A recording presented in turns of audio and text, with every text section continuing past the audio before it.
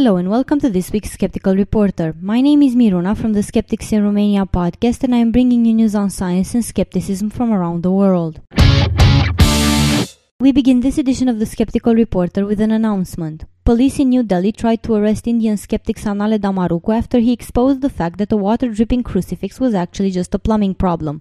Several warrants were issued for his arrest at the time, but this week police came to his house and demanded to know his whereabouts in order to make the arrest. Luckily, Sanal was out of Delhi and traveling. If you wish to help in keeping Sanale Damaruku out of jail, you can find out more about ways to take action on the Rationalist International website. And now for some skeptical news. There is no evidence that mermaids exist, a US government scientific agency has said. The National Ocean Service made the unusual declaration in response to public inquiries following a TV show on the mythical creatures. It is thought some viewers may have mistaken the program for a documentary. No evidence of aquatic humanoids has ever been found, the service wrote in an online post. The article was written from publicly available sources because we don't have a mermaid science program, National Ocean Service spokeswoman Carol Kavanagh told the BBC. She said that at least 2 people had written to the agency asking about the creatures. The inquiries followed May's broadcast of Mermaids, the Body Found, on the Discovery Channel's Animal Planet network. The program was a work of fiction, but its format apparently led some viewers to believe it was a science education show, the Discovery Channel has acknowledged. The Food Standards Agency is renewing its warning that Miracle Mineral Solution, MMS, should not be consumed. A similar product, Chlorine Dioxide Solution, CDS, should also be avoided. Miracle Mineral Solution, also known as Miracle Mineral Supplement, is sold as an oral supplement. MMS is a 28% sodium chloride solution, which is equivalent to industrial-strength bleach. When taken as directed, it could cause severe nausea, vomiting and diarrhea, potentially leading to dehydration and reduced blood pressure. If the solution is diluted less than instructed, it could cause damage to the gut and red blood cells, potentially resulting in respiratory failure.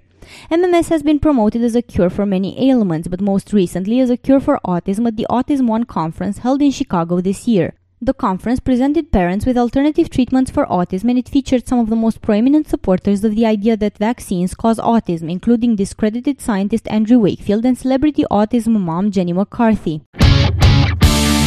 An advocacy group is fighting a ban on HPV vaccinations for girls in Calgary Catholic school system in Canada, set out by Bishop Frederick Henry and other bishops who believe the vaccine promotes promiscuity. In 2008, a group of bishops led by Frederick Henry deemed that providing the HPV vaccination, which guards girls against the 4 strands of HPV most associated with cervical cancer, to 5th and 9th grade girls could be viewed as a compromise to Catholic teaching, since HPV is a sexually transmitted virus. When children in Calgary's Catholic schools were sent home with vaccination information from Alberta Health Services, they were given an additional letter written by the bishops instructing parents that although school-based immunization delivery systems generally result in high numbers of students completing immunization, a school-based approach to vaccination sends a message that early sexual intercourse is allowed. A group of parents, physicians, and researchers have gone public with their fight to have the Catholic school district overturn the ban and allow the school vaccinations to stand. The group, known as HPV Calgary, has started a campaign and argues that there is no evidence that vaccinations lead to higher rates of promiscuity. A British Columbia Supreme Court judge will decide if a schizophrenic man who killed his father and injured his mother while taking multivitamins instead of his antipsychotic medication is criminally responsible for the attack. Jordan Ramsey, 27, is charged with second-degree murder of his father and the attempted murder of his mother. The accused man has admitted to the November 2011 killing but has pleaded not guilty. Both his lawyer and the Crown prosecutor say Ramsey should not be held criminally responsible due to his mental disorder. During the trial underway this week in Vancouver, the court heard evidence that at the time of the slaying, the accused was off his prescribed medication and was trying to treat himself with a brand of multivitamins called True Hope Empower Plus, which is marketed on the internet to people with mental illness. Leanne Ramsey, the aunt of the accused, believes that the family's attempt to control his illness with an alternative therapy rather than his psychiatrist's prescription had a role in his state of mind at the time of the killing. She said people should be warned not to allow family members to go off medicine prescribed by a psychiatrist.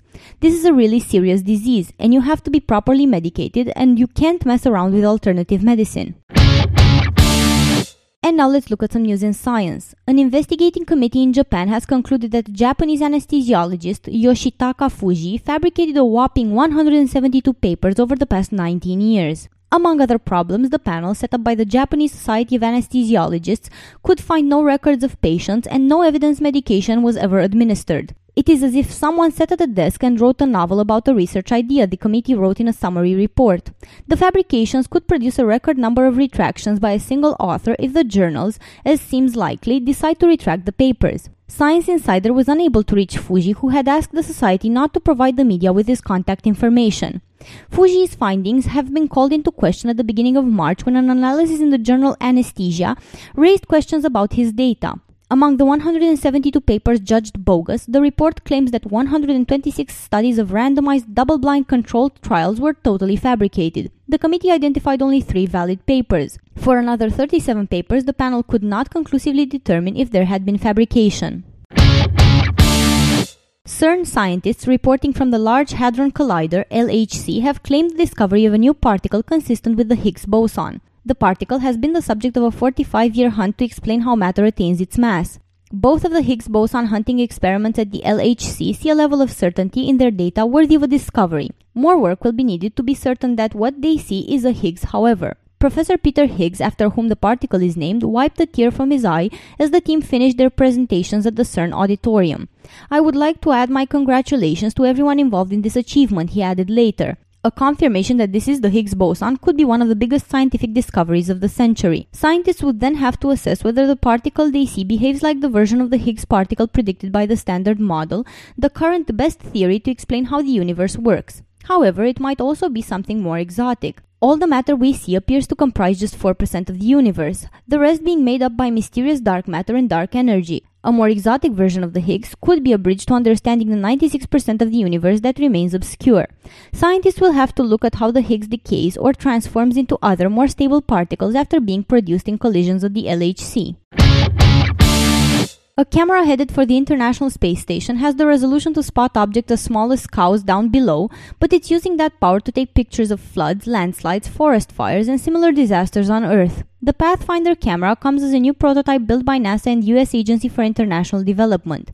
The U.S. agencies want the camera to help track changes in environmental disasters as it gazes through a 20-inch window in the space station's Destiny module. "Let's assume an earthen dam gives way in Bhutan," says Burgess Howell, a scientist for the Servier. "With an instrument like Pathfinder, we could show disaster officials where the bridge is out, for example, or the hospital is gone, the road washed out, or the power station inundated. Pathfinder could even help estimate the number of destroyed buildings and their location," Howell said. The camera is designed to automatically take photos at 7 frames per second for bursts of 6 to 8 seconds for a total of about 40 to 60 images per overhead pass in orbit. Hewlett-Packard has secured a patent for a see-through screen that might be used to display directions on a car windshield or advertising on windows. Users could also hold the screen up to an object to see information about the object. The patent describes a particular way of making the screen. It has at least one series of slats like vertical blinds sandwiched between 2 layers of a transparent material. The blinds let some light through the screen so viewers can see the object placed behind the screen. At the same time, the blinds also reflect some light at viewers to display text or graphics. TV anchors, teleprompters, and heads-up displays such as Google Glasses already have see-through screens, but those screens work differently according to Hewlett-Packard's patent filling. They have a thin reflective layer painted on top of a transparent material. Compared to current see-through screens, Hewlett-Packard's slat method should make a screen that is thinner, works better with full-color graphics, is viewable from more angles, and displays graphics to viewers on both sides of the screen according to the patent. The patent also covers making the screen flexible enough to be rolled up for storage. And now, in local news from Romania, we learned that doctoral research at the Romanian University of Agronomic Science and Veterinary Medicine in Cluj have drawn public attention. Studies by engineer Simona Clara Bursan have produced bioethanol from sugar beet. Certain species of sugar beet were used and the evolution was studied during the production cycle. Then material was physically produced, not just theoretically, resulting in samples of bioethanol, explained Emil Luca, Simona Bursan's research coordinator. The research is of current interest as it may help in reducing our dependence on classic fuel, a diminishing resource. Also, the research, if applied, could revitalize Romanian industry that currently has 33 sugar factories with only 4 still in operation. This was Miruna for The Skeptical Reporter. This show was recorded today, the 6th of July 2012. Thank you for listening.